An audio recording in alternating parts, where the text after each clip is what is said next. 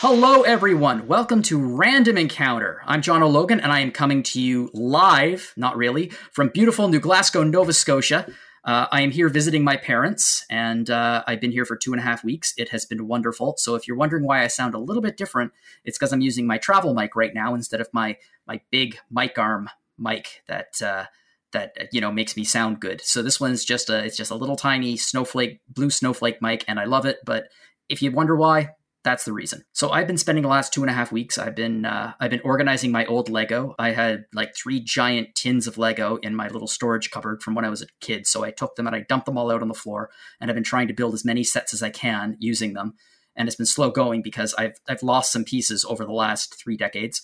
So that's been fun. And I've been visiting my parents' cottage, and I've been watching just tons and tons of documentaries. I just finished The Imagineering Story. It was on Disney Plus, and it is, if you are a fan of Disney theme parks, or like if you like theme park YouTube, that kind of thing, it's a pretty awesome 6-part miniseries about Imagineering, and I recommend it highly. So let's just jump in here, and I just want to introduce all of our guests, and they all have games on their mind this week. So first up is an RPG fan podcasting legend, Alana. Alana, how are you doing? A podcasting legend? Come on, like that's not even the first thing I do here, but I appreciate it. I'm doing well, thank you. How are you? I am fine. I am currently in the spare bedroom in my house because it is the only place that has me isolated from my parents where I can record, and it is very hot. Yep. All my windows are shut. I live on a main road, so I completely get you. And it's pretty warm here for England. It's like 21 Celsius for 8 o'clock in the evening. That's fairly warm. That is fairly warm. It's pretty warm here. It's 26, but it is also, because we're on the water, it is incredibly humid. Yep. So it's like, even if it's like 18 degrees, you're still sweating because it's like you're walking through, you're trying to walk through the air. Like you need to put effort into it. Oh yeah, I know that. I live near the beach, so yeah, completely understand. Yeah, the climate where you are and the climate where I am, Nova Scotia. I mean, when the Scots and the English arrived in Nova Scotia, they were like, "Hey, this is just like home. This feels is great. Familiar? Yeah, let's colonize it or something. Like that sounds like everything we've ever done." So yeah. Okay. Up next, so we have our returning champion for this week from our Final Fantasy Pixel Remaster, Audra. Hello there. How you doing? Hello. I'm doing good. You have just been racking up the reviews the last few weeks. You and Bob are just killing it lately with just like churning them out. He's probably going to defeat me. Well, I'm just going to have to assign you some more games then. And you, we're not going to talk about it today, but you just posted a Chrono Trigger retro review. Yes. Yeah, we're not going to talk about it here because it turns out that A, we're not Retro Encounter, and B, I think everyone's talked about Chrono Trigger enough for, well, that's not true. I could talk about Chrono Trigger forever. But did you like it? Yes, I did. I thought you might. Yeah, and so yeah, we're going to talk about a few reviews from you. And finally, we have the person who can see 1 week in the future to tell us all the new games that are coming our way, Quentin O'Connor. Hi. Yeah, I got to say I'm honored to be on this podcast with a couple of podcast legends who are also incredibly warm and an RPG fan review finalist in Audra. I'm just here telling the future. I don't really have anything like that going for me, but I'll do my best. I hope everyone's good. Of course you have something going for you, because you were just published a review for a game that a lot of people were both eagerly awaiting and silently dreading. Yes. Yeah, so why don't we just jump right in? I want to talk about Zelda Skyward Sword. Quentin has just published a review for it. And Quentin, you actually rather enjoyed the game. In fact, you gave it an 85, which some people would dispute and some people would celebrate, and some people would say that you're a sellout. Where would you come down on that? Look, this game is controversial, okay? Quentin, you could have given it 185 or like a 50, and there would still be people angry at you for it. Sounds like Zelda fans. Yeah. No. I gotta say, let me just lead in by saying, I remember when the game first came out, and the critical scores are like infamously as high as most other Zeldas, and so it was just like riding on the waves of hype that every other console Zelda has always gotten. And then I was on like Game FAQs. I know, terrible decision, but I was on there regularly at the time, and I started noticing these topics that were popping up that were people complaining about the game. And at first I was like, it's Game FAQs. Everybody complains about everything, but they just didn't go away. And then I got my hands on the game a few days later, and I was like, oh no, some of them are valid. Oh no. Not necessarily all of them, but quite a few of them. Oh no. I like the idea that Game FAQs was like the Rotten Tomatoes before there was Rotten Tomatoes. It was. And the freaky thing is you can go back into the archives for a lot of these, and now you'll see like a timestamp that's just like 16 years ago, and it's just like, oh wow, what are these people doing today? I hope they're all well. The internet didn't exist 16 years ago. What are you talking about? But anyway, Skyward Sword. So I went into it the first time, all those years ago, and I had, an opinion of it like everyone else did. My opinion of the HD remaster is in many ways similar, but in some ways improved. And then in one little way, which I didn't see coming, but, hey, it happens. Maybe diminished just a little bit. Diminished cap? Diminished cap. Oh, no. That's Oh, no, good. I'm sorry. No, that's a good one. If we're going to sit here all doing that, then this is going to be a long podcast, and I'm going to need a lot of time to think of something because I'm tired. For everyone who doesn't know, because why would you? Because you're not in the RPG fan staff forum, Quentin got lost in the woods. Oh, yeah, I got lost in the woods. That was, that only enhanced the Skyward Sword reviewing experience. I think it was a lot like, jumping onto your loft wing and getting lost down below. Actually, it was nothing like that whatsoever, but, I'm trying. Quentin fell off his loft wing and he was lost in the woods for a while. But don't worry, it was a very linear woods, so... Oh, no. We're just going to jump right into that, are we? Yeah, so Skyward Sword, for the uninitiated, I'm going to be careful about spoilers and all that fun stuff, is a mostly linear game in the sense that, there are many games that are technically more linear than it, but when you go into a Zelda, I think many people who have played other Zelda games are experiencing this sort of almost open world before open world was a term with a lot of them. I remember infamously Skyward Sword launched, I think, the same month as Skyrim, and that was just like, Skyrim is like celebrating that sort of thing, love it or hate it, to the max with its greats and its lows and all that. And Skyward Sword, meanwhile, was like Nintendo saying, let's make a more just progressive game where everything's more sort of sequestered and chopped off from each other. And, it doesn't feel like that in the beginning. I think you kind of start off and you're thinking, okay, well, this is like, the island that Toon Link was on. This is the village that Twilight Princess Link is, stuck in for a while and all that.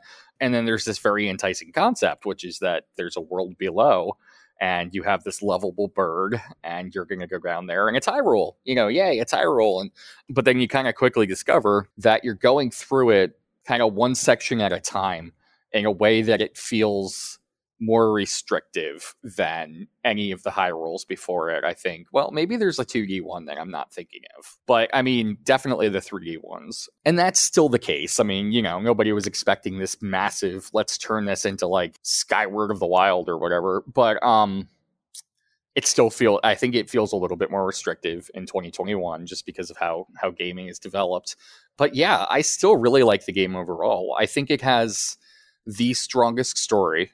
I think part of the boon, I guess, of how linear it was is that there was also this sentiment of, like, alongside the linearity, let's do more cutscenes than usual. Let's kind of go that route. And the characters, the main characters, are just so endearing to me. Link himself has quite a personality. I think the only personality maybe that kind of trumps that is Toon Link's, but that's just because he's so expressive that you can't help but laugh or cry for him when he makes the upside, happy face or the smirk or all that.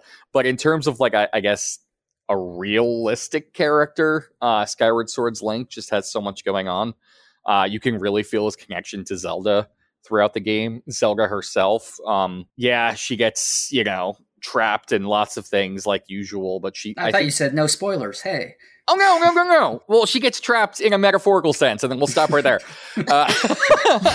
Okay, let me... All right, minor, tiny spoil in the beginning. Sorry about that, guys. Believe it or not, you don't play as Zelda. But, oh, wow. She still has more agency, I think, in the way she's depicted than in a lot of the other ones. And then there's Groose, who is this redhead pompadour. He's very proud of his pompadour guy who has his two sidekicks of, absurd proportions and that sort of thing.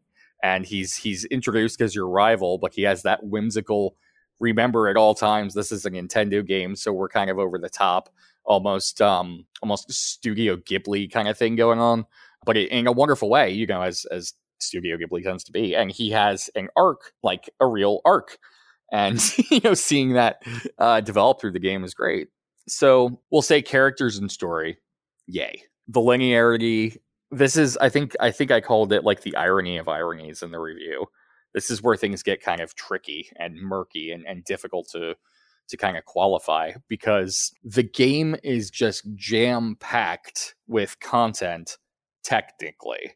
Every region is like bursting with stuff to interact with, you know, just like, I think one of its greatest strengths, but then again, perhaps its greatest weakness most of the time, is that getting to a dungeon feels like almost a dungeon in of itself. There are puzzles here, puzzles there, puzzles all over the place.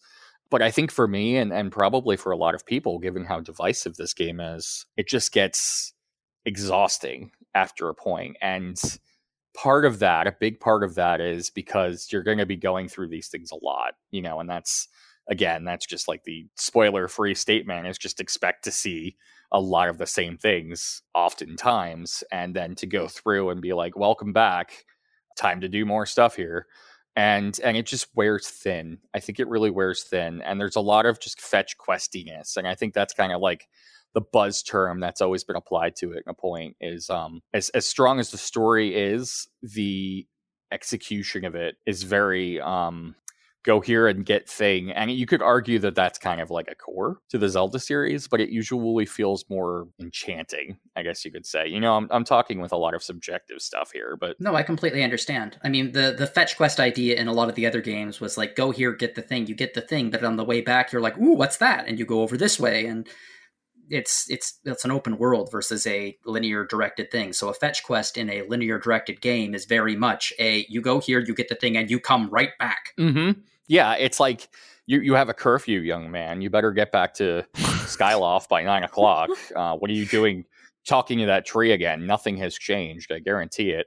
And I think that's where like that sense of wonder and scale really starts to evaporate. And then, of course, you know, the swordplay itself and the overall like motion controls were always this big like epicenter to the game. And I wanted to ask about that, actually, because one of the big, I guess, changes that Nintendo made to this new remastered version of Skyward Sword is, though the motion controls are still there, there is now a new control scheme that you can use with an actual controller, which is just a mind-blowing innovation. Yeah. But which, like, I've read your review, but just for the folks out there, which do you prefer personally? Like, if you had your choice, there's a moblin in front of you, they have a club.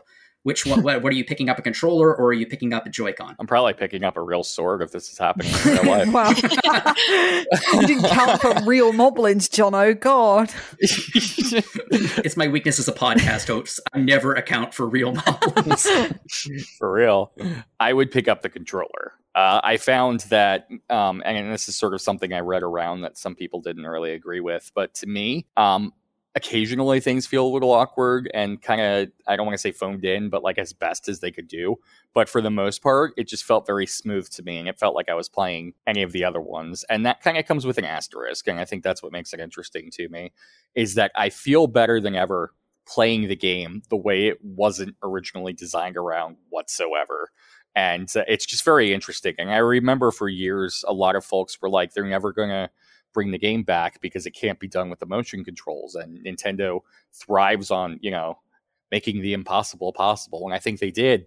But there is something to be said, just this weird feeling that came over me, at least the whole time, saying this game turned out to be better than it was before by abandoning its chief concept. And then I also think that the Joy-Cons, honestly, they just feel a lot more intuitive to me and better than the Wiimotes did. Mm-hmm. So you still have this thing where it's like, well, that seems a little better than before, and it's more responsive. And I'm not, you know, infamously in the original, a lot of people kept getting yelled at saying, like, you know, like bring the cursor back to the screen, and it's like, I swear I'm right there. And, you know, So that's a little better, but it just doesn't compete, I think, with the controller. And I think it's great that they included that. I'm definitely happy with the controls. Whereas before, like I've practiced swordplay in real life, so I was like, ooh, this is going to be fun. And it was at points, but then it was just so frustrating in 2011. And I think a lot of us can empathize with that. For sure, yeah. Like that, you had to. This was the first game that you had to get like the Motion Plus with, wasn't it, on the Wii, right? That came with it, or it was mandatory, wasn't it? Yeah. So it was always like extremely sensitive. Link's arm is always at like a straight 180 degrees angle, and I'm like, no, you've got to like wave the sword around and stuff. So like jump in and ask a question on the controls as well. Like, one of the things I heard, or certainly have been hearing, is that the camera controls in particular on a gamepad are incredibly finicky or incredibly like weird, because I would expect like a joypad or like the right stick or the shoulder buttons to be the main control. Did you have any problems with those? Or yeah, I think when I was alluding earlier to like a few things feeling like they did the best they could, but it wasn't quite where it needed to be, the camera was pretty much what I was talking about. I remember one of the very, very first things you do in the game is there's a fella, on top of a building, and he says, hey, we should talk, and you should like target me in order to talk. And very simple thing, but because of the way the camera was fidgeting and I wasn't accustomed to it yet, I remember specifically having a problem with that when the game first launched on Wii because of the motion controls. And in this case, it was because I was using a controller, but the camera was just taking so much time to get used to. And then inevitably you start like running away by accident. He's like, hey, it's rude, not to reply to people when they're talking to you. And I'm like, hey, it's rude not to have good camera controls. Like, what do you want me to do? It's rude. I agree with that. I'm trying, Nintendo. Jeez. No, I think, I've certainly read that some people had bigger problems with that than I did. And I don't know if I'm just blessed with having adapted to something worse than I realized, which is certainly possible. I mean, there are things sometimes that no one else complains about with controls in games that I have the worst time ever with. So it's subjective, but I wouldn't say it was great. Everything else about the controls was a winner. Cool. How do the new modern controls work exactly? Because I mean, I know that in the, with the Wiimote, which, and you're right, Alana, that was another thing, is the addition of the plus at the bottom. It also made the damn thing way heavier. Yeah. It was an awkward solution. But like, how do they simulate the like parrying and attacking the right side? Like, how do they simulate that with the new controller? So the analog sticks become your best friend very quickly. I don't know. Did any of you ever played like Metal Gear Rising: Revengeance? Yes. Okay, it's not extreme like that. They didn't suddenly say like, "Hey, we're gonna get Platinum Games. Expect the Moblins to like come at you with like machine guns and Your sword would have absolutely no effect if that was the case." I want Zelda Platinum Games now. Don't do that to me. Well, I mean, we'll get to that when we get to that. Platinum's constantly like booked with a million things. I'm sure we'll see it by 2045. But it's not like it suddenly goes crazy on you. You're still doing the same movements. But one thing, and you can't see me obviously, but I'm picking up my gamepad, like the Switch Pro controller. That's the term. I'm picking it up and I'm holding it in my hand to kind of like give my brain the right words. And okay, so I think it was Alana, you said a moment ago, like the game would often have you just holding the sword, so to speak, very rigidly, like perfect angles and that sort of thing, where it just didn't feel right. So that to me is resolved with the sticks, because I think there's something more inherent, at least to people who have gamed with controllers, to the idea of I'm slashing to the left, so I'm going to push this stick to the left, and it's not going to feel as weird as if like the game is actually asking you to hold your hand and you realize your arm is doing something that doesn't make much sense. Now, I did try that out with the Joy-Cons as well, of course, and it was a little weirder. And I think, I hate to tell people go out and buy the Switch Pro controller for any particular game, because Nintendo loves to upcharge all its peripherals and that sort of thing. But I would definitely say, if you're going to get Skyward Sword and you're not like chomping, at the bit to try out the motion controls again, get the Switch Pro controller, and then everything feels more fluid. You could do worse than getting the Switch Pro controller for any system, really. It's terrific. And I heartily recommend it. I just remember when I bought the Switch. And then I realized, Nintendo done did it again, and here's $64.99 for the controller. And I was like, yeah, I'm gonna do it. I play a lot of RPGs. Let's just get this out of the way. Yeah, one thing I do want to talk about is, and I think this is where it shines the best. I find it captivating that the game is better than its original form by removing things, and what it removes is a ton of the tutorials. Yes, Zelda's version of Clippy. Yes. It came to us at a time, I think I might have written this in the review, I'm not sure. It came to us at a time when Nintendo was still banking on the idea that there were a ton of people playing their Wii regularly because they were the casual audience that made the Wii sales soar. But I think, as all of us probably know, that audience was fickle, and it left as soon as, other things came out. And so by the end of the Wii's life, and that's why Skyward Sword, at least partly, I think, didn't sell nearly as well as some of the other ones. The only people that were left were like the people who needed that sort of hand-holding the least. So a lot of things, despite how innovative the game was in certain respects, a lot of the time it also kind of came across as, and I hate to say this because there's got to be someone out there who genuinely appreciated all the tutorials. I've just never met them in my life, but it felt like Babby's first Zelda in this, like, every 5 steps, Fi or Fi, however. How do you guys choose to pronounce that, by the way? Let me pause on that. Is it Fi or is it Fi? I'd say Fi. I don't know. I'd say Fi as well. I think it's because I read a lot of Shakespeare and have done a lot of Shakespeare. That I think Fi is like no. Yep. And Fjord as well. Like it fits. Yeah. I tend to say Fi. Fi. I tend to say Fi as well. This was very underwhelming, though, because I know so many people that say Fi.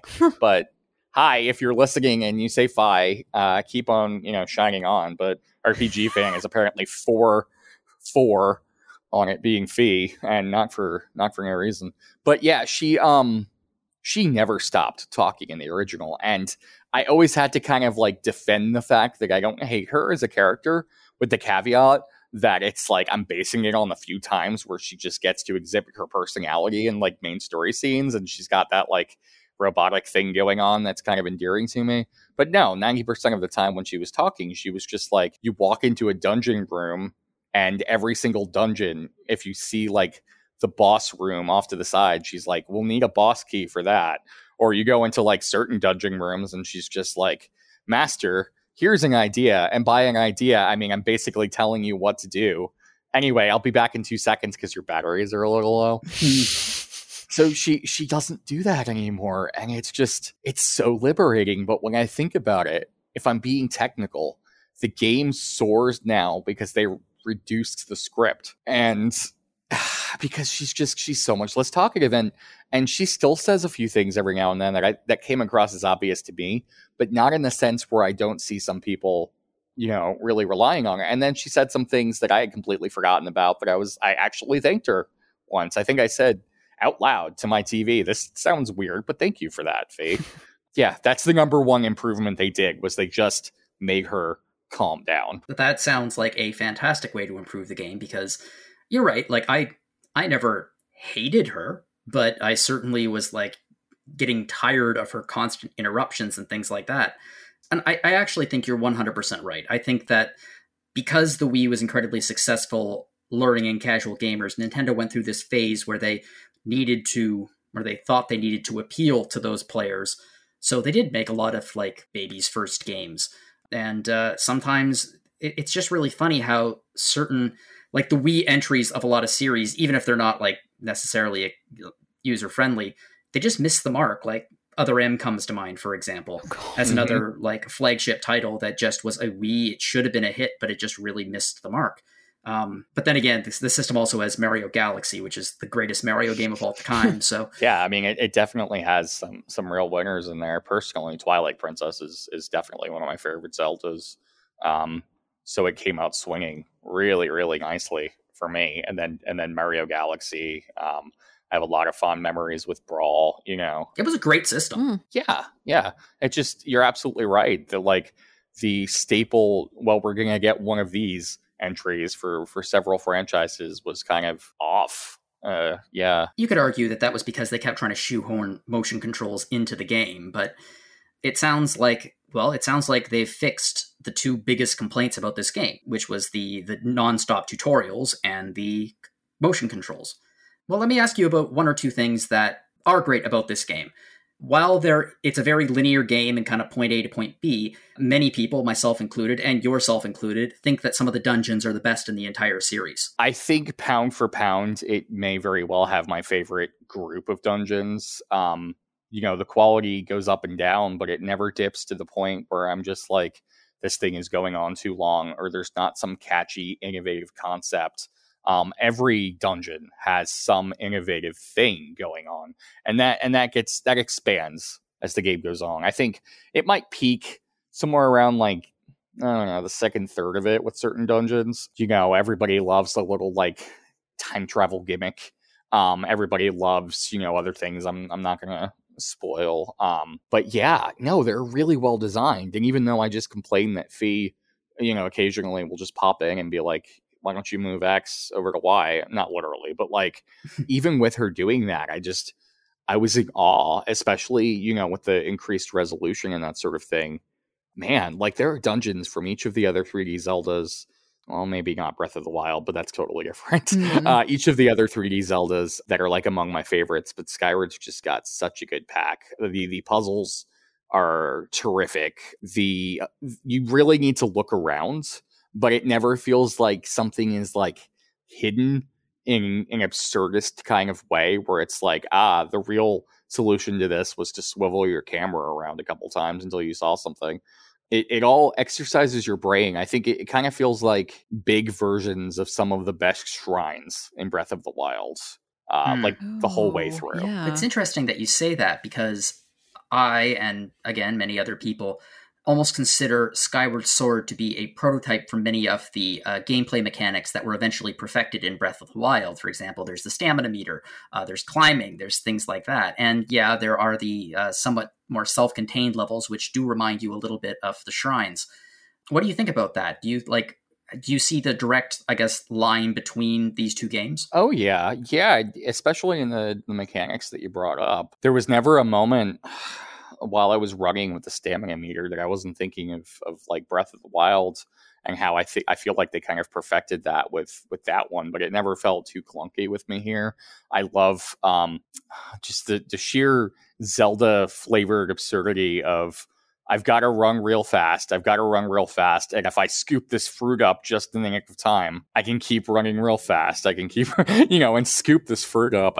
That's like vintage Skyward Sword to me. I would just carry around like peaches with me everywhere I went and just run. Seriously, just never stop. I don't need a car. I have a bag of oranges. The climbing and even the animation, it shows Link kind of like exerting himself and sprawling out in ways that I find like iconic in Breath of the Wild now. But then going back, I'm like, wait, that was Skyward Sword. Obviously, just the one big thing where they differ is just the overworld couldn't be more different if it tried almost. And I think that's why a lot of people basically say, especially people who love Breath of the Wild, and I'm one of them, but I don't say this. I think a lot of people will say, Breath of the Wild is what it is because it's nothing like Skyward Sword. And I'm just like, let's look at like how we celebrate some of the shrine puzzles and go back to Skyward Sword and see some similar gotcha and eureka moments. Let's look at how we celebrate the infusion of a few more RPG mechanics and, thank Monolith Soft for a second time because they pitched in with Skyward. And it kind of shows, there are things. Yeah, I definitely agree with you. It's as in as many ways as they're radically different. Skyward Sword is a prototype. Yeah. Let's actually open the floor to ask, does anyone have any thoughts about Skyward Sword or memories or any thoughts? I don't have any more questions. No, I definitely remember playing Skyward Sword when it first came out. And I mean, I'm probably the odd one here in that I don't really like many 3D Zelda games. Like, even Ocarina of Time I don't totally adore. Twilight Princess I don't really like, and Breath of the Wild is the only one that I've really gone, oh my god, yeah. And I was really excited when this was announced because like I don't really like the motion controls, and I agree with a lot of things you've said, Quentin. Like the things that stick out to me the most about my original playthrough of Skyward are the dungeon design, because my god, is Ancient Cistern that good? It's so good. And Coloctus, the boss battle at the end of that dungeon in particular, is one that always sticks with me. But it was like the overbearing tutorials, it was the amount of times you had to fight the imprisoned, it was the back and forth, the kind of lack of openness that really kind of put me off a little bit. And like I already don't like how formulaic Zelda can be sometimes, so forcing me into that linearity, I mean, they were never going to fix that because that's just how it is. It kind of like frustrated me a little bit, so I just lost my way. But like, yeah, the other thing that sticks with me is like the character moments, and like in particular the music. I think Skyward Sword, I love Zelda music, even though I'm not like totally in love with this series. I think Skyward Sword might have the best soundtrack in the entire series. I love the rendition of Zelda's Lullaby, Thi's Farewell, I think it is. There's a couple of other tracks as well. So good. Yeah, it's so good. I do want to give Skyward Sword another shot, though, especially with this re-release. I'm not sure when, and I'll definitely try the motion controls as well, because, hey, I live on my own now. Nobody has to see me look like an idiot anymore when I play it, so just me. But yeah, I'm really interested, and your review really is a really balanced review as well, considering that you're like, oh, it's still really great, but look, there are things that it brings in that are good, some things that are bad, and some things that are never going to change, right? Like it's a really important slice of Zelda history, and I'm glad that they've given it a second shot. I think can we get Four Swords Adventure next, or Minish Cap? That would be great. Like or the two Game Boy Color games in like Link's Awakening. I love style. the Game Boy Color ones. Yeah, I'd like that. Oh, I love them. I do too. Yeah. Audra, do you have any thoughts? Actually, just that one day I should play a Zelda game. Ooh. I'm one of the few people who hasn't, it seemed like. Well, I imagine that there are lots of people who have many opinions on which one you should start with. Yeah, I'd be so hard pressed to just, if you said right now, Audra, and we had to decide right now for whatever reason, which one should I pick up? What's the best one to start with? I could see people saying A Link to the Past. I could see that's what I would say. Yeah. Pick. Yeah. Oh, well then, are we just 3 for 3? What is going on? We're 3 for 3. Hey, Audra, play Link to the Past. Link to the Past, or Link's Awakening. I haven't played it myself, and I know it's like it's got a different feel to it. Like it's very unusual for a Zelda game, even a top-down 2D one. But like that Switch remake is, other than the frame drops, is pretty damn good, and it's available. So yeah. Okay. I'll have to add them to my backlog. I mean, I can almost hear Solosi right now screaming, Link Between Worlds, but, Play it after That's a good one. That's a very good one, yeah. If you enjoy Link to the Past, then Link Between Worlds is a good follow-up for many reasons. Mm-hmm. Oh, okay. Well, thank you very much, Quentin, for giving us a heads up about what's improved, what hasn't, and why people should give Skyward Sword another shot, maybe. Mm-hmm. I mean, I played it when it was on the Wii. I enjoyed it. I never actually ended up beating it, which is weird because I usually beat if I start a game, I pound my head against it until it's done, but I just didn't with this one. I got to about halfway through and I was like, I'm having a good time. And then I just stopped playing.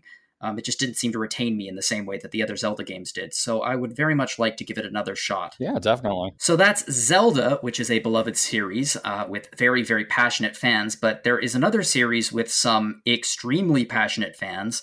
One of them is on this podcast, and it is called Nier. And Nier has, it has the two big games, but it just released something very interesting, which is a mobile game called Nier Reincarnation, and that is in standard Nier. Why did they do this? It's RE in brackets carnation.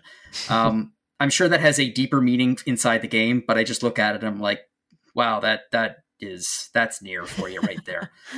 Alana, you picked up this mobile title and you played it, and you were a massive Nier fan. Honestly, I got to tell you, I don't know that much about the series. I've talked to a few people about it. I've listened to podcasts. I just edited the Rhythm Encounter Nier music episode, so I know for a fact that the music of the games are just unbelievable. Mm-hmm. But aside from that, it comes very highly recommended. And what did you think of this particular title? What did you like about it, and what did you let's say not like about it? Yeah, it's difficult because first of all, this is a gacha game, so I'm sure everyone was aware of that when it came out. And Yoko Taro, the developer and the chief of the Nier series, for lack of a better term, has even like openly joked about in interviews. He's gone like, "Oh, we're making it like Square Enix wanted it to be a gacha game to tie in with the rest of the series so they can make money out of it." Like, he's very like blasé about it. So if you don't like gacha games, like I don't, and which is why you should probably take any opinions that I have with, not with a pinch of salt necessarily, but like, this is someone who doesn't like gacha games, right? And I still don't, even after Nier Reincarnation. Like, it is one of those, like, you pick up, you log in, you've got 50 million things to do, you won't get anything you want, and then you'll do it again tomorrow. You might spend real money and you might not. That's your choice. But like, yeah, it's just one of those things that's really complicated because like, this is canon to the Nier story and the Nier universe. So it's the Kingdom Hearts conundrum. It's the Final Fantasy XIV raids as well for Nier are canon to the story, apparently, to the Nier story. So, we're getting a bit of a multiverse here. But yeah, Nier Reincarnation is, I don't know whereabouts it falls in the timeline because we don't really know where anything is. Like, there's a couple of thousand years between Replicant and Automata, so I don't know where this sits. But it's essentially a girl wakes up and she's trapped inside the cage, which is just this big towering structure, and she's guided by this little ghost called Mama to recover her memories and to break free of the cage. And all of these like little weapon stories and character stories are what she has to piece together in order to understand herself. And in like typical Nier fashion, this game looks gorgeous and sounds gorgeous and feels just like Automata and Replicant, I suppose. Even more so. Like, I think one of the things that really lends itself well to Reincarnation is like, it's kind of a shame it's a gacha game and it's got like an RPG combat system, because while I was playing it, I felt like this would work really well as like a sound novel or a visual novel. Like, I think that the ways it works the best are when the narrator is reading out the dialogue and when the music's just playing and when you get the odd like interactive bit where you like touch the screen to, I don't know, kill somebody, or you open a door for somebody, or you pick a flower or something, like any of those little things. Like, it felt like it lent itself more to that genre.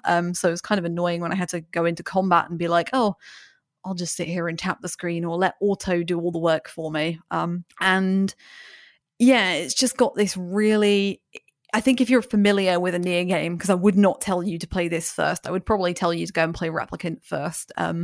Because now, the whole series is like readily available. If you've played a Nier game, like, you'll know right from starting up the title screen, from any of the visuals, it's totally a Nier game. Like, it's claustrophobic, it's uncomfortable, it's meditative, it's thoughtful, it's provoking, it's everything you'd expect a Nier game to be on a tiny little screen. Right down to the way the words are written on the screen, to the character interactions, to the way, Mama is appropriately titled because she is extremely like saccharine, cloyingly sweet, like tells you how to do things, gives you tutorials and things like that. Like, everything feels very deliberate about it in a way that makes me feel very uncomfortable, and the way that Nier games are the only ways that make me feel that way. And the music is stunningly good, as Jono's already said. Like, Nier games always have really good music because Keiichi Okabe and his studio Monarca are brilliant. Like, just go and check out any of their work. Shino Alice has got a brilliant soundtrack. Any of the Tekken games that Okabe has composed for as well, brilliant. And the Smash Bros tracks he's contributed to as well. But like, here it's like really different in like, there's a lot more meditative music, there's a lot more like atmospheric music, and yeah, I think everything like works to the advantage of making it feel like a Nier game. I just hate playing it. I hate gacha games so much. This is the problem. Like, I want to do stuff. Like, if you're making me like play a game, which I think is why I'm like leaning on the visual novel stance, like, just make it more choice heavy. And I get it. Like, you know, Nier is an RPG series and, you know, it's built around that foundation and they're action RPGs. This is a turn-based RPG, so it's different in that respect. And I'm not sure how you'd get an action RPG to work on a gacha game. I'm sure someone's done it. But yeah, it's just boring. It's just the same stuff over and over and over again. You do one fight and then do another fight and then you get more currency to spend on this thing. And you need another piece of currency to get another character or another weapon, or one of the events needs this type of currency. There's like 15 different types of currency, and any one event that you do or any one battle that you take part in will only give you one or two types of currency. Like when the game launched, there was an automata event. There were 2 different automata events, and you got a different type of currency from each of those, as well as like normal money. But then another event opened up like a week afterwards that had a 3rd type of currency. And then you've got currencies that you need to buy materials to upgrade characters, another one that upgrades weapons, another one that upgrades skills, another one that upgrades companions, another one that upgrades memories, and all these different things. And it's just like, it piles up and up and up and up. And like, this is the thing with gacha, right? You know, you want the best characters, you want their best skills. So all of these different currencies, you can either sit and grind for them for hours, and it's doable. Like, the main story is pretty good at giving you like your basic currency at a good rate. But all the other ones, you need to rerun the same missions over and over and over again. And like, I can put it on auto run and get it to do the combat for me while I'm making a cup of tea or like writing something, but it's not very engaging, and that's what really frustrates me. And like, some people don't mind that, but like, to me, like, even though Reincarnation's got this like really brilliantly beautiful atmosphere that I just cannot get enough of, like, it's draining when all I'm doing is walking from point A to point B, jumping into combat, walking again, jumping into another combat that feels exactly the same.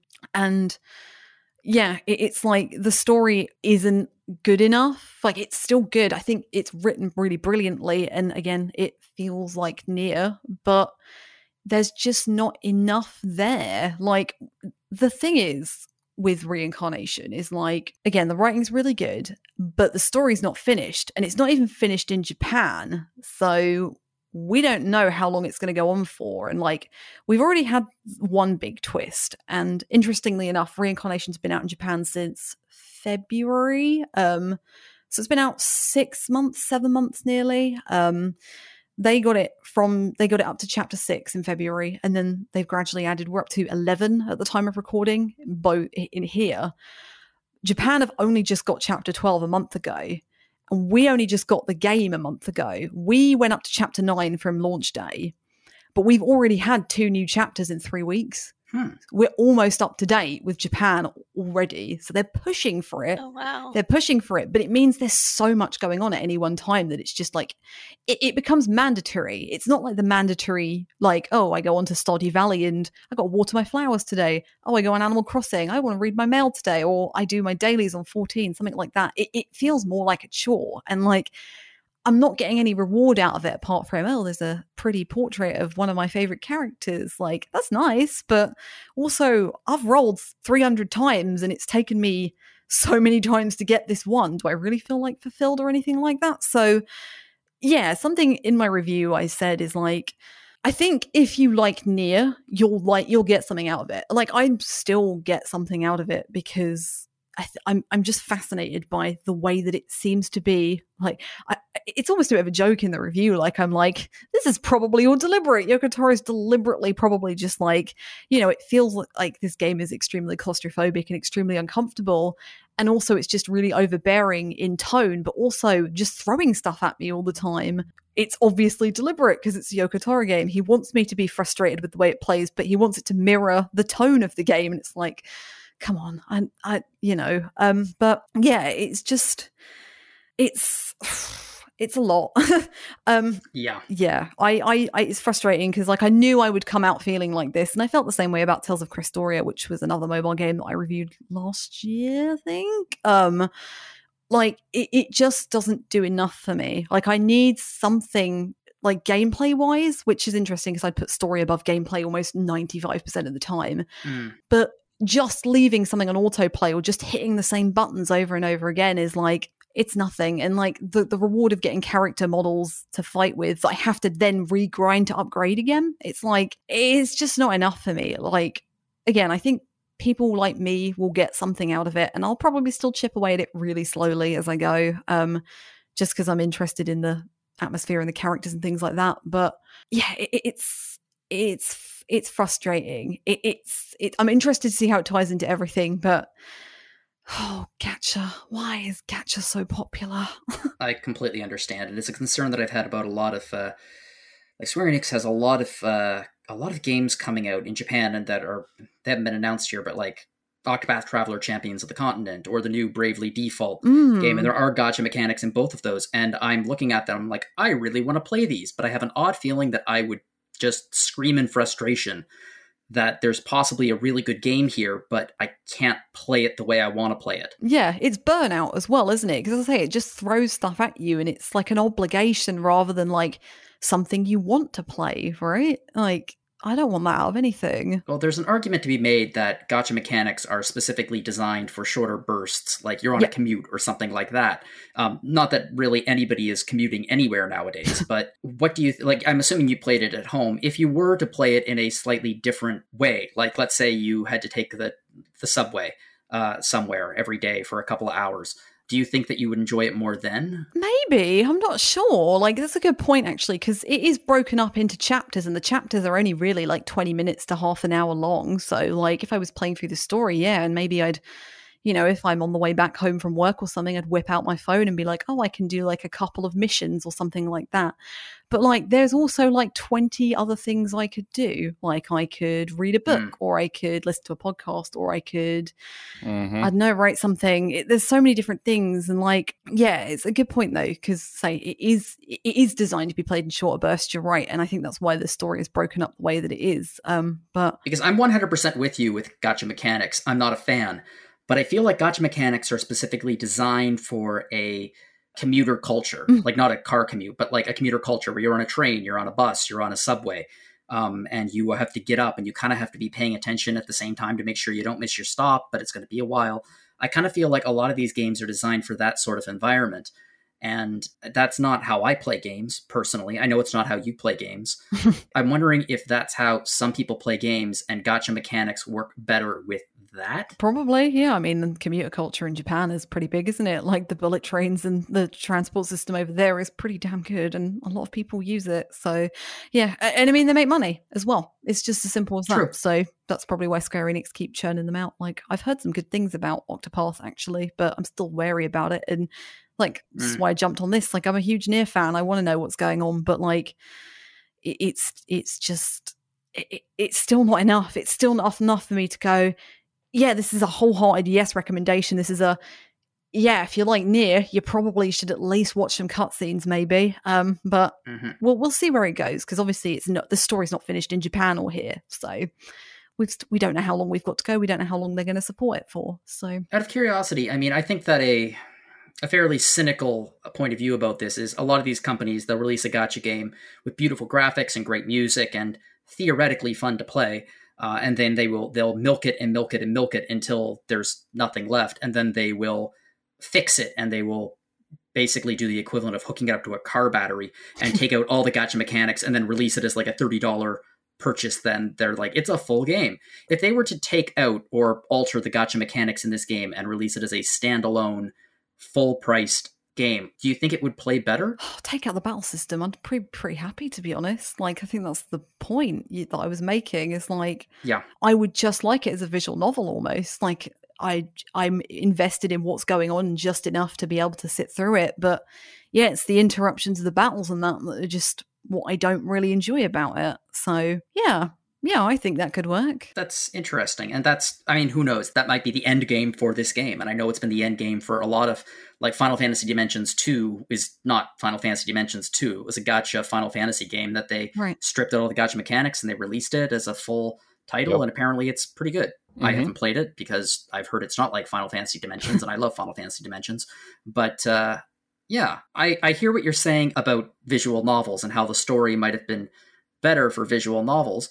As someone who adores visual novels, or at very least reviews like all of them, Audra, have you any Yes. interest in playing this game at all, or the Nier series in general? I've been very curious about the Nier series. It's on my list to play one day along with Zelda.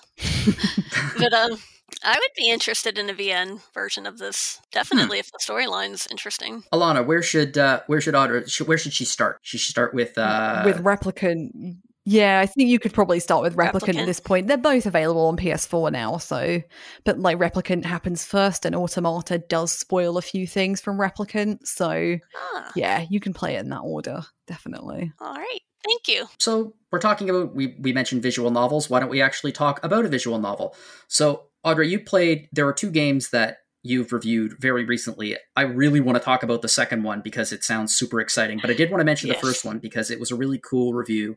And it looks like a really cool game. Can you tell us a little bit about Ambition: A Minuet in Power? Oh, Ambition: A Minuet in Power is about a French woman who she's going to marry her nobleman fiancé. So she arrives in Paris at the beginning or close to the beginning of the French Revolution, only to find that he's up and left. So she's totally running a household on her own, that she has no idea what she's doing. And she has to make a livelihood through Paris, France, and the society circles and everything, and sell gossip to newspapers to keep herself afloat. As one does. All while basically having to avoid getting to the guillotine. As one does. Yes, as one does. That's where the setting really comes into play. Mm-hmm. Yeah, it increases, the danger and intensity keeps increasing the more you play it, as things just kind of get progressively worse throughout the history of the time period. See, I love that idea that, I don't know if you have a massive amount of knowledge about pre-revolutionary France, but the fact that they set it in this time period and it sounds like it's at least somewhat historically accurate in terms of the events is really, really cool. I think it sounds like they really put you in that place. Yes, it's kind of similar. I don't know if anyone's familiar with Hakuoki from a Japanese history standpoint. A little bit, yeah, but personally. Yeah, they do enough of the actual historical events to try to have it have a feel of accuracy, which I quite liked. Yeah, historical fiction. Mm-hmm. I mean, and aside from, it sounds like an incredibly ambitious visual novel, but it also sounds like, when a lot of people think visual novel, they kind of think, well, you just kind of click and occasionally you make a choice that determines your path. This sounds like it has a lot more mechanics than just that. Oh, yes. Like, as someone who has spent way too much time playing the Hostess Simulator in Yakuza 0, the fashion angle is actually quite interesting to me. Yes, fashion plays a big part in it. You have to keep in mind the various factions at play in Paris and dress accordingly when you're going out to these social gatherings that you can accept invitations to. And it's very interesting, like you have to keep yourself clothed in new styles all the time and make sure that you're not upsetting anyone by wearing a certain thing to a certain gala or event. See, I love that. I love the idea that you're not just navigating the world based on trying not to anger characters based on the choices that you make in dialogue, but you're even passive things like, well, like the clothes or the gossip that you share. Yeah. I like that idea that it's not just you're playing this game, but you're navigating this society. Yeah, it's like a balancing act that you have to keep up in order to avoid basically getting a bad ending. A very bad ending. Gee, what would that bad ending be? Just pre-revolutionary France, I cannot imagine. Yep. Well, I know that you gave this a pretty good score. You really enjoyed the game. It sounds really cool. It sounds like a great visual novel for people who like it. But the game that I really, really wanted to talk to you about is The Veil: Shadow of the Crown. Yes. Because this game sounds like it's not just... It's something very, very different than what we usually cover, or even what we generally think of as a role-playing game, while still fitting very firmly into that genre. Can you tell us a little bit about The Veil? The Veil: Shadow of the Crown it's labeled as an audio RPG. So you play the role of Alex, who's a princess who happened to be born blind. So she was kind of overlooked by her father for a lot of years, and essentially she gets banished into the Outlands in the beginning of the story and has to fend for herself after a raid happens. And it's literally putting you in her shoes and her perspective. And so you're relying solely on sound. There's really not graphics to speak of. It's more just darkness with occasionally colored lights flailing about, but you have to actually still maneuver through the areas, and you fight things still. You visit towns, and you accept quests, and you do everything that you do in a fully fledged RPG, just without graphics, really. Oh my God. It's so cool. I want to jump in for just 1 sec on that one. Since I do the RPGs coming this week column, of course, and so that one came up obviously quite recently. Mm-hmm. And one of the first things that I do, this is kind of, I've kind of gotten into a groove on how to write it, is I'll look for like a pretty good spiffy image for each game. And so, I'm looking at the page for this one, and I'm like, I can't seem to find one. What's going on here? And that's when I read, I started reading about it, and it just, the concept of it hooked me so much, Yes, it opens, I don't want to say it opens the eyes of people who aren't maybe visually impaired but you really get the perspective of having to rely on sound and hearing for it. And it's made with visually impaired people in mind so that they can actually play a game, which I isn't... love that. Mm-hmm. Yeah.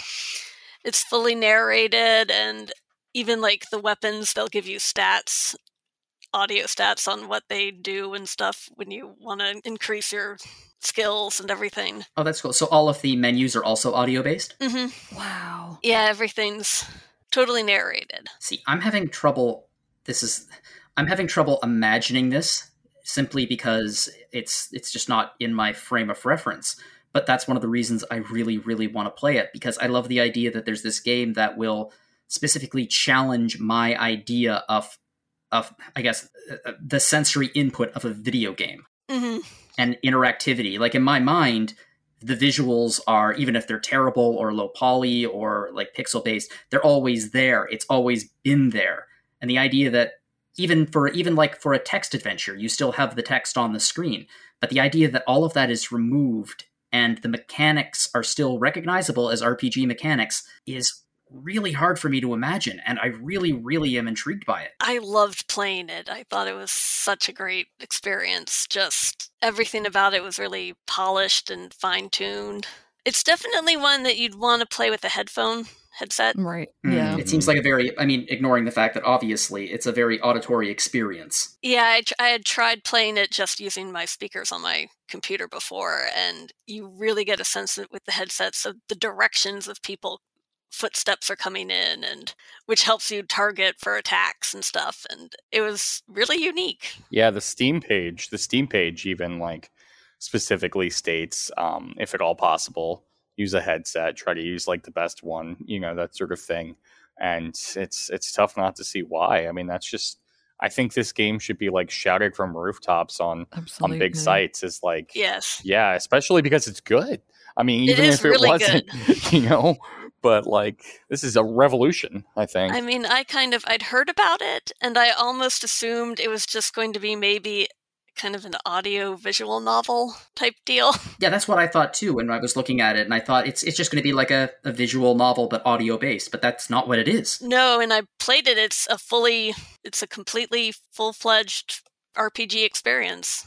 You're just not, you happen to be playing, and you're playing her role, so you actually are seeing it from her perspective. So what's combat like then anyway? Is it like, so they give you like options, and I don't know, actually. I don't even know. I can't even imagine what it would be like. It's almost kind of an action RPG combat system. You listen for the sounds of footsteps and like wolves coming closer when they snarl at you and stuff. And depending on the direction that the sound is coming from, you can then target using the stick controllers. Okay. Oh my gosh. Wow. And you can even later on, you get magic spells that you can actually use too, and you get a shield that you can block and parry with.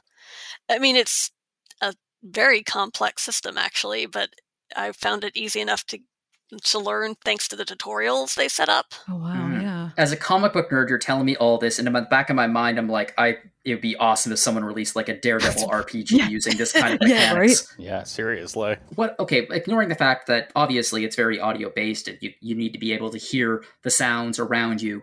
What's the quality of the sound like? Like, how's the voice acting? How's the music? Oh, the voice acting is incredible. I loved all of the characters, especially Alex was an emotive heroine. She was just great throughout the whole thing.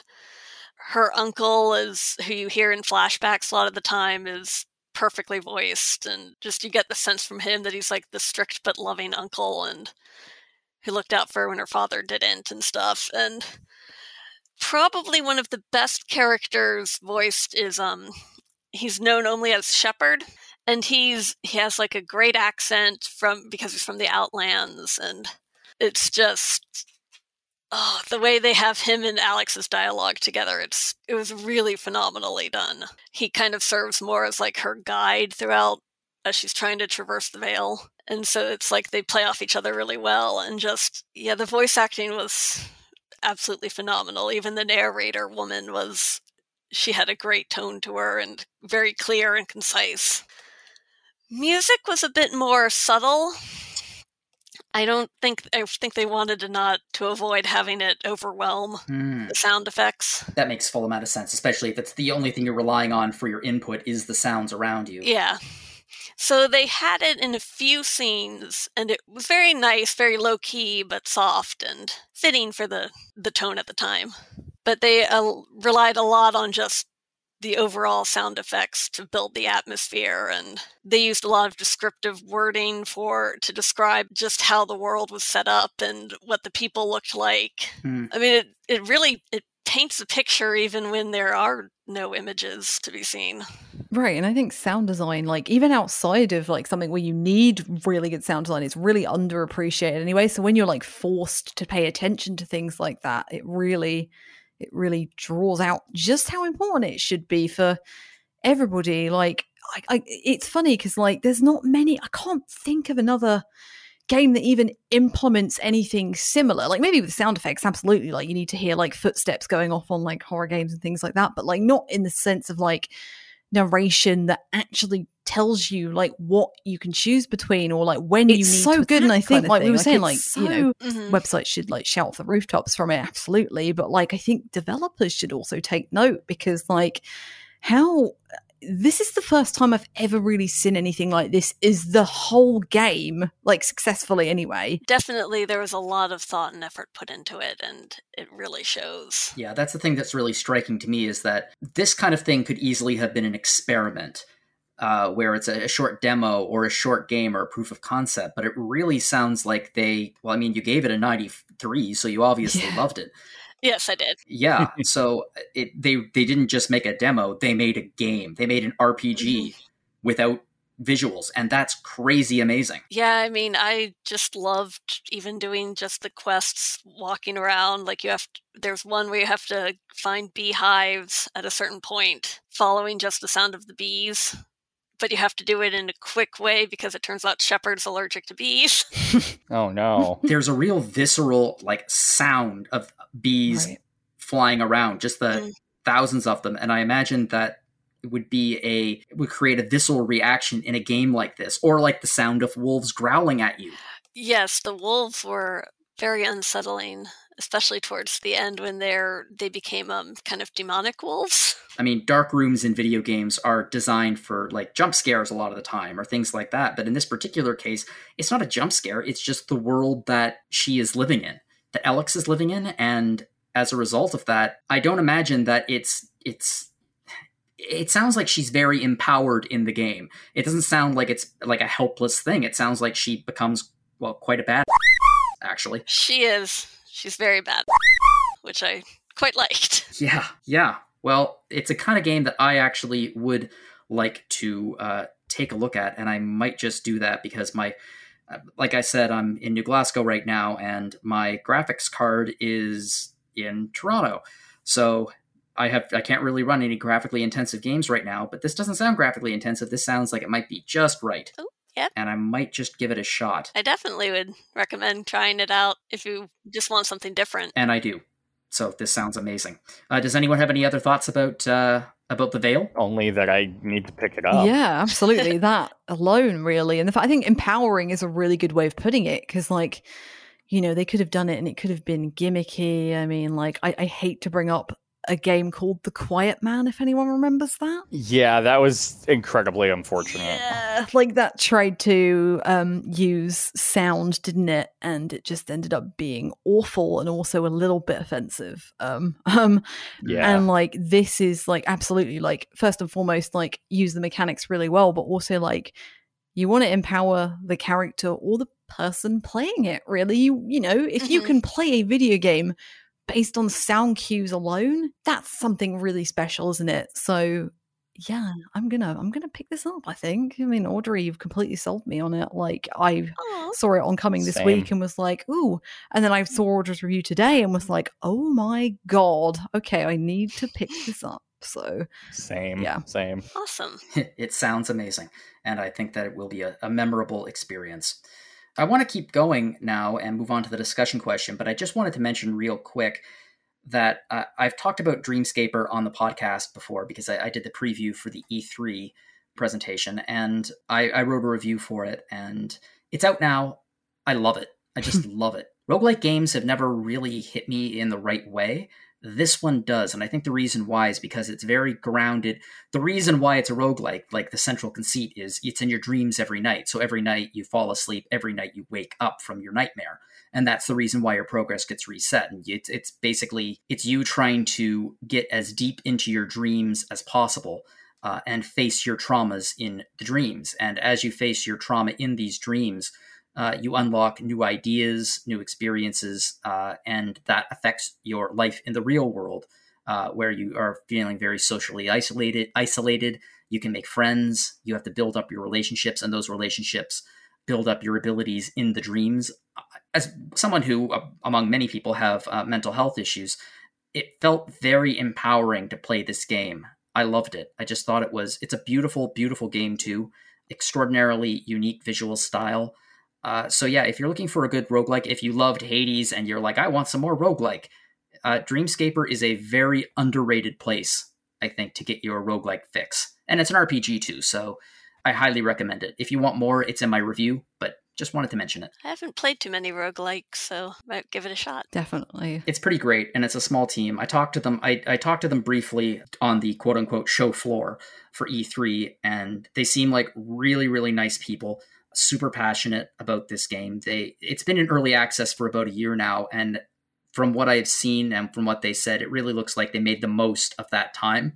The game is absolutely packed full of content. It's not a quick, you're not going to breeze through it, and it's really, really hard in places. Obviously, it gets easier as you get some more abilities, but yeah, I highly recommend it. Yeah, I wasn't aware of like the mental health aspect of it, because like I'm one of the people who did get hooked on Hades last year, and interestingly enough, like Hades was also in early access for about a year, and it's nice to see like these two like roguelites, whatever you want to call them, like do that development period, take on the feedback, and then come out and be like a rip-roaring success, basically. Because like I've seen like really positive buzz for Dreamscaper like everywhere, and me too. Yeah, I'm really, really interested in it, especially given that it does tackle things like insomnia and mental health in ways that not only are just narratively, but also like take on like the roguelike elements, like the randomness and like how it impacts every day differently, things like that. So I think it could be a really interesting way to see it. Oh yeah. So your review again, like I saw your thoughts on E3 and I saw your review and was like, yeah, this is just the roguelike genre also never really gripped me until Hades, and now I want to play every single roguelike that ever came out. So it's like, yeah, especially if it's got like an interesting twist to it, and that's Dreamscaper's like visual style alone, and the music completely. The music is gorgeous. Yeah, Del North is brilliant. So yeah, Adam wrote a review for the music. I think I'll include it in the show notes. And I think the soundtrack is now available for purchase, and I'm pretty sure it's available for streaming as well. Ooh, I'll have to check that out. Yeah, it's some good study music, just some nice relaxing tunes. I'm a big fan. The whole package, I think the game just rocks. I think it's great. I really wish this team all the best with this game and with anything they create in the future. So let's move on to our semi-weekly discussion question. And this time, I'm not going to provide it. This week, we have gotten some fan mail. Greg is going to be very, very jealous because he always asks for fan mail, and the fan mail comes in while I'm hosting. So, sorry, Greg. Yeah. Here, I'm just going to read the message for you. It's from Mission Failed. Their name is Mission Failed on Twitter. Hi, Jono. Just wanted to reach out and say congrats. You did a fantastic job hosting your first episode of Random.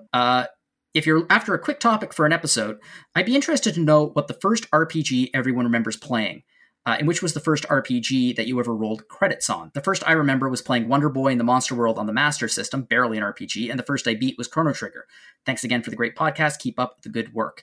Thank you very, very much for the question. FYI, for anyone out there, Mission Failed does stream, so you can check them out at Mission Failed YT on Twitch. And I think it's a really good question. 2 questions, technically. So, which is the first RPG everyone remembers playing, and which is the first RPG that you ever rolled credits on? I'll go first because I just sprung it on everyone, and I want to give you some time to think. My answer is the same for both of them, really. It's Final Fantasy IV/2. I remember, I've told this story before. I remember renting it from Abercrombie Video. It was... Oh, that's another thing. I'm in New Glasgow, so I think I'm going to just include a photo from Abercrombie Video in the show notes, just so everyone can actually know what it looks like, because I keep talking about the bloody place. The graphic. Yeah. Final Fantasy IV was the first one. I picked it up. I didn't know what an RPG was. There were a bunch of save files. I just grabbed the first one, and it loaded me up in the final dungeon. And I had no idea what I was doing. I was in the final dungeon. And I just kind of like wandered through and was trying to figure out what goes on. Eventually I figured out, I can start a new game. And then I started a new game, and I instantly fell in love with the idea that this was a video game that I could read, because I was very, very much into books. I loved reading. It was my passion when I was a child. And all of a sudden it was like, words in a video game. That's madness. And that's what started my lifelong love of role-playing games. And yeah, I played it through. I kept renting it until eventually my parents decided that it would be it'd be smarter just to buy it because it would cost less money. And I got to the credits. It took me forever to beat the last boss in that game. I could never beat the last boss. It must have taken me like a month of trying to fight him. Nowadays, if I start it up, I can beat him like every single time. But back then I was a kid. I didn't know what cure was. Ceramus can be a pain anyway, but yeah. Big Bang is a Yep. So yeah, that was mine. What about everyone here? What was your first RPG you ever played, and first RPG you ever rolled credits on? Oh, mine was it something Final Fantasy Saga or Final Fantasy Legend? I think it would be Legend. It was a Saga game, but it was named Final Fantasy Legend. Oh, okay. Yeah, it was You have played a Saga game. I have. Revelation time. I don't remember it too well, but it was on my cousin's Game Boy, and I just picked it up out of curiosity and kind of thought it was interesting, but then kind of put it down and lost interest, as kids want to do. No, I do that when I play a Saga game too. Oh, this looks interesting. I'm going to put this down now. And then, first of all, rude. We're used to it. And then years later, I finished Final Fantasy VII. Was my first. That's a good first rolling credits game. I think a lot of people feel that way about it. That's the first RPG they ever beat. Yeah, it was probably my first real RPG experience that I remember more than just vaguely. I'll go next. And this is actually, I have to work backwards here from the first one I beat to the first one I played. And there's a reason for that. The first one that I beat was also Final Fantasy VII. I had the same reaction that you did, the like, words in a video game. I love books. What is happening here? I borrowed my friend's copy of the game and like the strategy guide. And I remember like not really spoiling myself, but kind of peering ahead to see how long the game was. And I got to like Shinra HQ and I was like, the game isn't over yet. This is crazy. So needless to say, there were like another 90 pages or whatever. Absolutely love it. You know, typical story there. I used to cite it for the longest time as the first RPG I played. And I was always like, first RPG I played was one of my favorites. I love FF7. It wasn't until like, I don't know, 8 or 9 years ago that I realized I'd been telling people, including myself, a lie like my whole gaming life. The first RPG I played was everything you do is a lie. Yes. I saw this game kind of like, looking at lists and stuff, and it was the first video game I ever played. I was like 4, and I was like, wait, that was an RPG. OMG. It's Sword of Vermilion for the Sega Genesis. And yeah. I had a Genesis to play because my uncle was like living with my grandmother and my mother. We were all living together when I was a kid, and I just looked at it, and it was like, hey, I like swords, I like sorcery, I don't know what's going on. I had no idea that it was like this kind of important game. It was like produced by Yu Suzuki, from like Shenmue fame and Virtua Fighter. Hiroshi Kawaguchi, who's done a lot of like Sega soundtracks, was on that. At the time, I was horrible at it. I never got very far, but reading up on it, like it filled me with this gush of memories I'd completely forgotten. It's an interesting game. It has like 4 different views and play styles. So the town view uses the typical like overhead angle found in most RPGs, but then there's a battle view, which is tilted overhead view. The player takes like full control of the character in real-time combat. This is where I kept dying. The player can use weapons and magic. I was just mashing buttons. I mean, the other game I was playing was Sonic the Hedgehog. I understood go right from left, And then dungeon view, this is where I kept getting confused. It's a first-person perspective, so it's like Phantasy Star. And my goodness, everything looks the same. And also, when you get into battles in the dungeon view, it's just like a hack and slash. It's not the same thing as battles in the more RPG sense. And then finally, there's a boss view, which puts the player up against a boss from a sideways viewpoint. So suddenly you're playing like Adventure of Link, kind of. I mean, it's trying to be so many different things.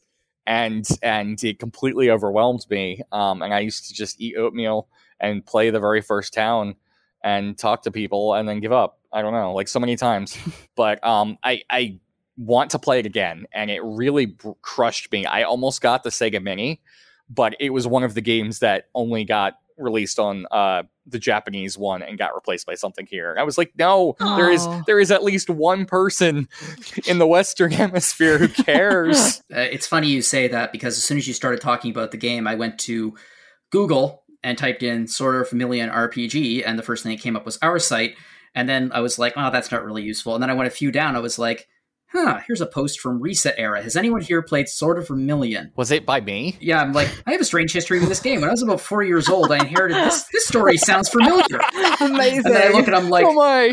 Moderator, Quentin. I'm like I'm truly a testament to this game. Oh my gosh. Wow. I better do something about this. I need to call up Yu Suzuki or something. Oh, God. I'm like, hey, I'm one of the first Google results, speaking from a position of authority here. Hey, I would call, if I was you, I'd call up Solosi and just be like, hey, I have a pitch for a retro episode.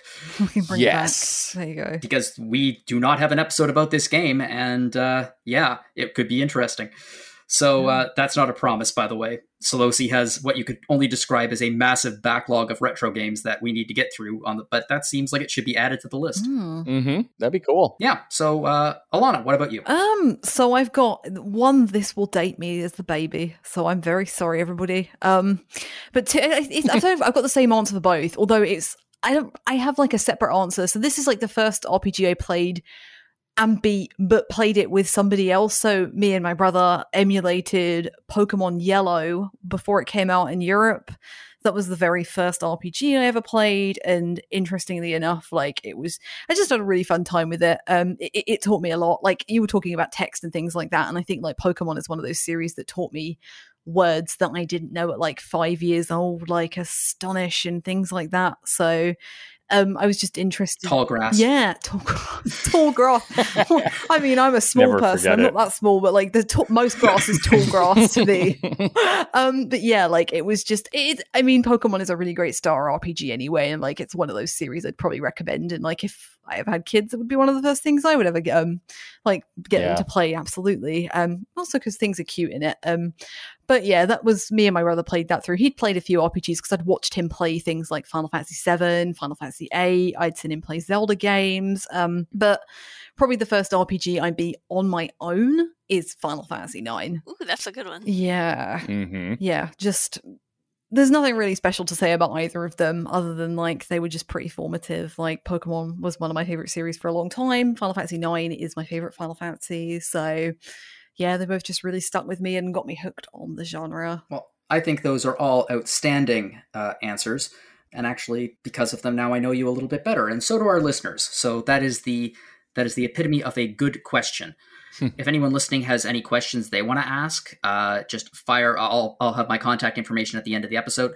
Fire me or Greg off a question, and we'll address it on the show. Speaking of just things, so we're at the end of the episode now, but there's a little bit of housekeeping that I want to do. The first is as an announcement about Random Encounter, and that is that we are moving. So we usually post our episodes bi-weekly on a Friday or a Saturday, but we're going to be moving that to Mondays from this point on. And we're going to be doing that because Rhythm Encounter posts bi-weekly on Mondays. So we're going to be alternating with them. So what's going to happen is you're always going to have 2 podcasts from RPG Fan every week. You're going to have a Rhythm Encounter and a Retro Encounter at the end of the week. And then you're going to have a Random Encounter and a Retro Encounter at the end of the week. Ooh. So that we're getting on a schedule. So it's going to be bi-weekly from now on, 2 podcasts a week from RPG Fan. We're going to be starting, this is fun, I'm going to have to record an extra episode next week because to do so, to get on this schedule, I need to post an episode on September 6th. So it's going to be posted a little bit early. So just keep a heads up about that. Speaking of Random Encounter, we have a massive backlog of episodes for you can discover. They make for just great things to listen to on your non-existent commute. If you don't want to play a gacha game, listen to a Random Encounter. Agreed. A couple of days ago, because I was hosting, I thought, I think I'm going to brush up on my Random Encounter history. So I downloaded a few old episodes, and I downloaded one called Too Much Dragon Quest from October 20th, 2016, and it started with Rob Steinman introducing everyone on the episode, and I genuinely did a full-out spit take when he said, Caitlin is here, so that probably means we're going to talk about Final Fantasy XIV. That's about right. Yeah, and I was like, wow, the more things change, the more they stay the same. Oh, yeah. Absolutely. So I think from this point on, that's how I'm going to introduce Caitlin every single time she shows up on the episode, with those exact words. Caitlin is here, so that means we're probably going to talk about Final Fantasy XIV. But Random's not the only RPG-focused podcast we have, because we are RPG Fan. We also have our weekly podcast focusing on all things Retro Encounter. It's hosted by Mr. Mike Solosi, the tireless Mr. Mike Solosi. And we have some great episodes of that in the backlog as well. I'm going to be showing up on one in a few weeks. I'm not going to spoil it. Rhythm Encounter is back. And I am delighted to announce that I'm also going to be hosting the next episode. It should be out next week. The topic is going to be Ace Attorney music. And I had an absolute blast talking about the music of Ace Attorney because I love the series and I love the music. And the folks on the podcast with me were just wonderful. And I just finished editing the episode after that. And it is featuring the music of Nier, which, as you've heard, is absolutely phenomenal, and it includes Alana, so be sure to listen for that episode. Please do. It was a great one to record, actually. There's a lot of things were discussed, so yeah. Yes, there is much silliness in the episode too, so and Alana is in the heart of much of the silliness, as Alana can be. As she tends to be, yes. As she tends to be, yes. And I don't want to forget about our partner podcast, Phoenix Edge with Hat and Eric. They go the extra mile every week, or the extra kilometer for Alana and I, and that they keep everyone in the loop about all the RPG news coming down the pipe. And I suspect that there's going to be quite a bit of it because Gamescom is coming up from August 25th to 27th, so there's going to be a ton of RPG news, I suspect. There always is. And because we're doing the episode a week early, we'll probably look at some of that news in our thing. So we're gonna steal the news hat for a little bit and talk about some of the news. If you'd like to get in contact with me, you can find me at John O'Logan on Twitter, or you can send us your questions, your love, your criticism, anything you want to podcast@rpgfan.com. And we also have some guests on the podcast. So why don't we tell us, Alana, where can we find you online? So best place is probably Twitter. I am at Alana Hagues on there. Or if you're part of the RPG Fan Discord, I am Alana on there. So just come hit me up. Cool. Audra, where can we find you? My email's probably the best bet. It's audrab@rpgfan.com. And Quentin, can you tell us where we can find you? Sure, yeah. You can find me on Twitter at Quentin Writes, because I'm Quentin and I write, and it's been a little while since I made that terrible joke. on a podcast. So here we are again. Hello, old joke. Yeah. That's my primary venue. If you'd rather shoot me an email, I'm Quentin and then the letter C at rpgfan.com. It's a little bit of a niche web domain, but I secured a spot on there. And yeah, one or the other. I'm out there. Yep, and they will get back to you as long as they're not lost in the woods. Yes, don't do that. By the way, it wasn't as fun as it sounds. And yeah, so that's all from us this week. We'll be back in, I guess, a week and a half with a new episode on Monday. Remember, it's going to be on Mondays, alternating Mondays from this point on. So thank you for listening, and we will talk to you again in a week and a half. Bye. Bye. Bye, everybody.